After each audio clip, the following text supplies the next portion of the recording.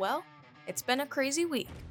That's a interesting case, to say the least. One of those stories that just hits home with me and with everybody nationwide. I see a wig get ripped off, and then I see another wig get ripped off, and then it's a all-out brawl in the parking lot. And here comes police from all angles. She looked over, and she said, I stopped counting at 22.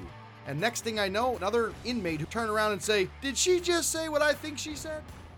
Bringing you weekly and breaking news in central Pennsylvania with award-winning reporter Francis Scarcella, hosted by opinionated social justice advocate Anna Wiest.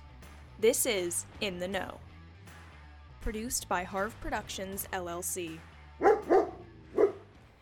All right, I have Fran joining me today for a quick update on the Myrle Miller case, which was decided yesterday. So, tell us about what happened.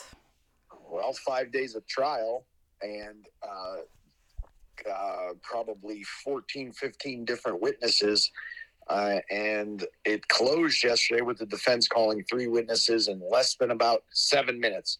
Her defense basically was saying that her husband, John Nichols, gave her full authority to spend money however she wanted, and it was okay with him.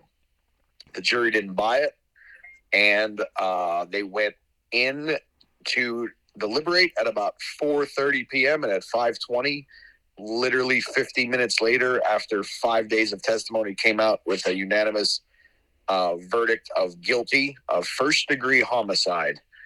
So she did not take the stand in her own defense, and she was not very pleasant after the fact. So fact of the matter is that the Jennifer Buchan, Deputy Attorney General, who was appointed as a special prosecutor in Union County, did a fantastic job and was able to prove her case based on the fact that they had a ton of evidence that led to show that Myrle Miller was, in fact, now we can say, in fact, after the conviction, was taking the money from her then husband, spending the money, and as Jennifer Buck had said on April 5th of 2018, that's when it all came crashing down and the plans went into motion to poison her husband so that she would not be caught stealing his money. Wow. Well, I guess that's the end of that. It's crazy, though.